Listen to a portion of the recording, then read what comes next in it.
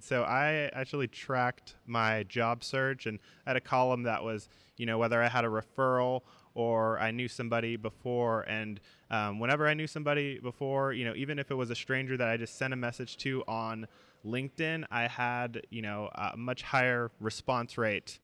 You're listening to Business Edge, the podcast for professionals looking to excel in the workforce. In each episode, our guests take a deep dive into their personal and professional experiences to give you an edge in the marketplace. This podcast is brought to you by Alpha Kappa Psi Professional Business Fraternity.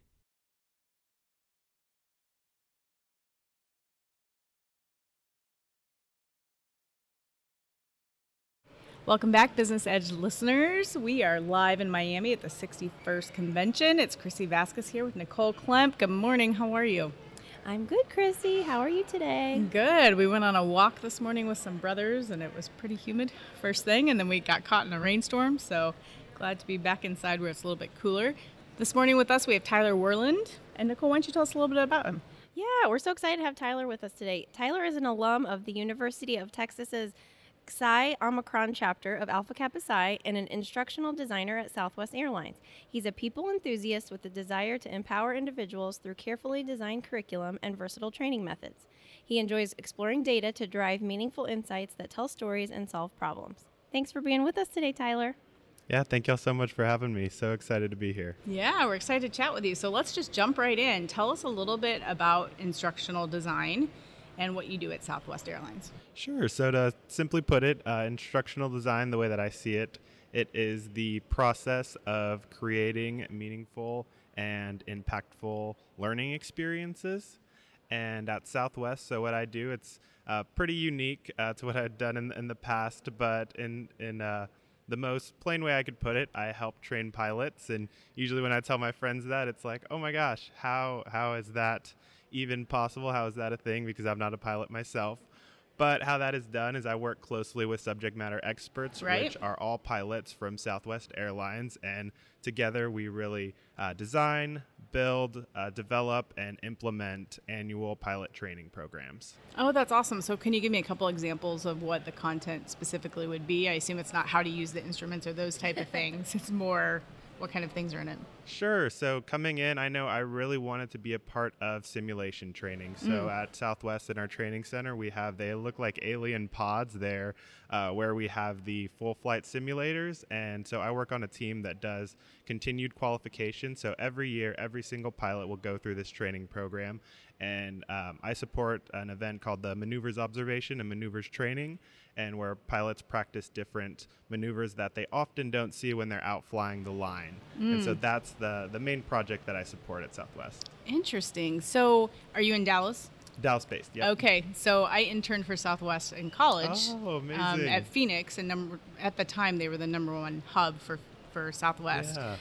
And I was in the marketing department. And just a quick funny story, they were super tight on their budget, and they used their resources to the nth degree. So we used to print on the back of things. And there was one time where we needed fresh paper, and so they sent the intern over to the people department to steal a ream of paper so we could do our work. So we got to go to the headquarters once. It was a really fun experience. And I have a couple friends that work there, and it just seems like there's an amazing culture. So can you talk a little bit about the culture at Southwest and what makes it different from other airlines possibly or other companies? Sure. Culture? Yeah, sure. So Southwest was always my dream company. I think I was attracted to the fact that it's so people-centric. And even just take the pandemic, for example, they'd never laid off an employee. And so coming in, having that peace of mind of job security is amazing. And now being in the organization, I think what I have valued most is the transparency and even just the accessibility of leaders. They're still titles, but you could talk to anybody. So my role is 50-50, so I spend a lot of time in the office still, and I see, all my leaders from my senior manager to my directors, and we all know each other by name. Everybody's really friendly, and I think that just speaks to the environment that Southwest cultivates. I've even met the CEO already twice. Nice. One time getting off of a flight, and was just super friendly and nice, and just that just how kind everybody is, I think speaks to just what the culture is at Southwest and what it's all about. Yeah, absolutely. And they were calling their HR department people department long before it was popular from other companies. And you mentioned how accessible the leadership is. I got to meet Herb Kelly that's when we were at I'm jealous. Yeah, and he accepted my LinkedIn request, which shocked me. And so I'd always get people being like, "Hey, can you introduce me to him?" I'm like, Yeah. "No, I sure can't." But not long before he passed away, they did a dedication to him in one of the Southwest magazines. And his vision on leadership brought me to tears, literally, because he is like the epitome of leader, and just the things that he was sharing and how he treats people. So you described that perfectly. Yeah, that's amazing. So speaking of the pandemic, of course, we have to talk about that in your industry. What kind of changes have you seen just in the airline industry in general, just since the pandemic and now coming out post-pandemic? I know there's a lot of talk in the media about flights being canceled and all of that. What have you seen, from your vantage point, and how does that impact how you kind of roll your programs out to help get staff and pilots and people up to speed on these changing times?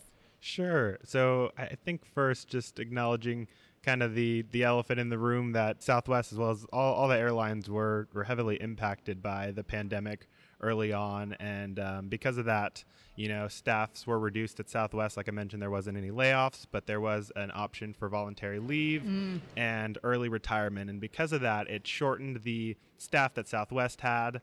And because of that, nobody was expecting travel to bounce back as fast as it did.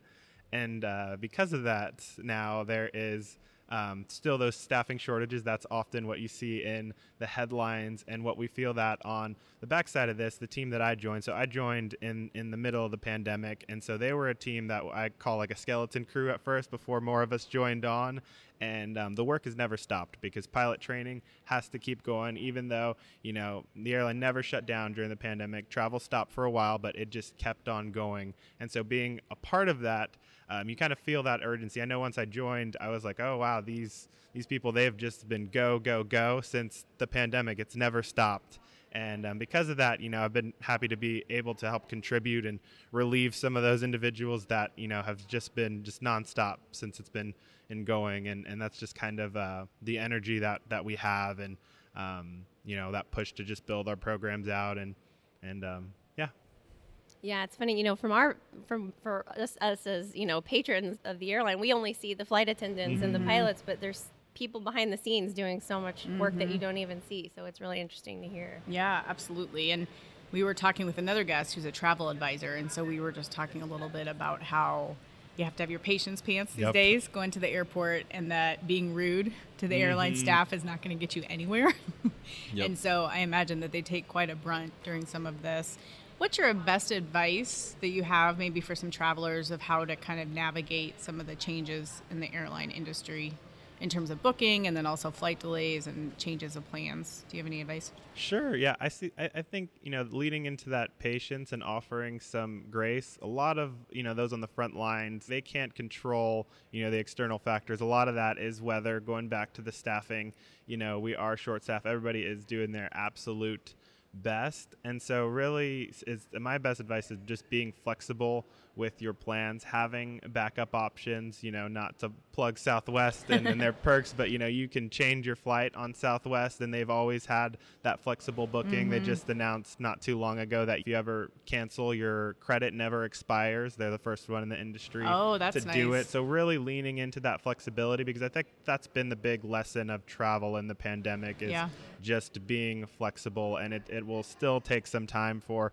the industry to fully recover. And even before, weather was always an issue. I remember I'd hate going to Chicago. I love Chicago, but getting stuck in Chicago was the worst, and oftentimes it was because of weather. So really leaning into that flexibility is what I would say is the best advice that I can give.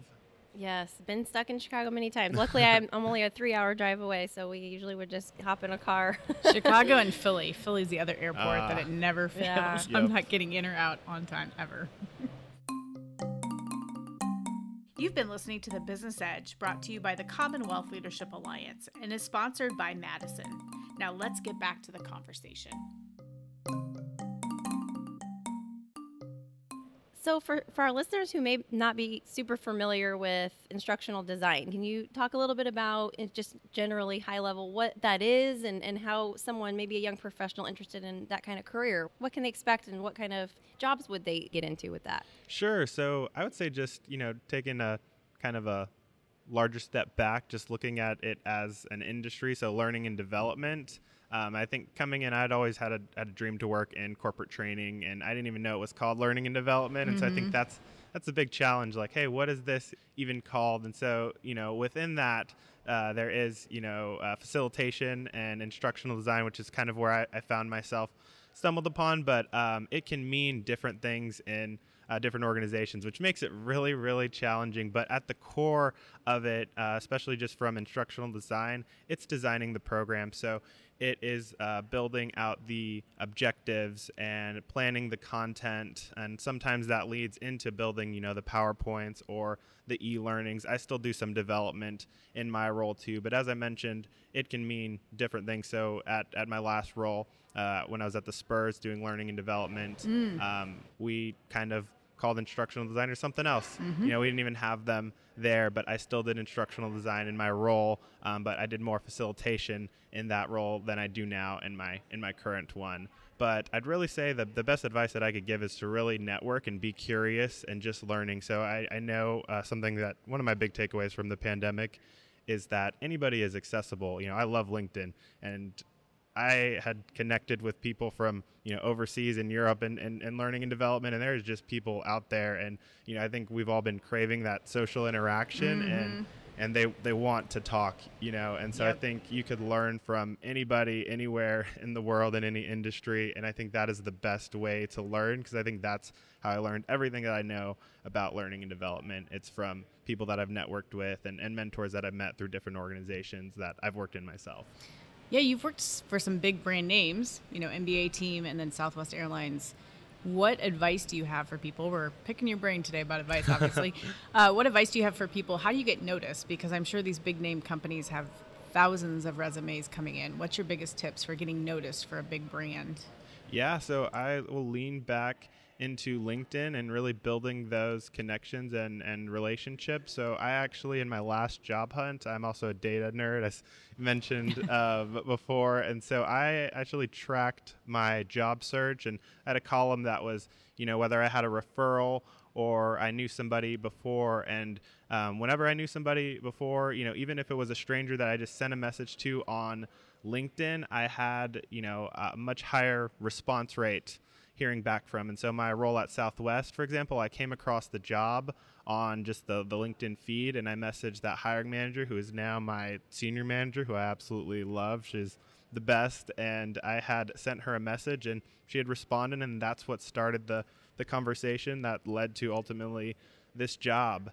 And but I will say that's definitely not the only avenue. So my role with the Spurs was honestly a shot in the dark. And before, if you knew me, all my other roles were through networking. And this one was a shot in the dark and was just, through my application in. And was, I will say, actually, gosh, I forget my own practice in that.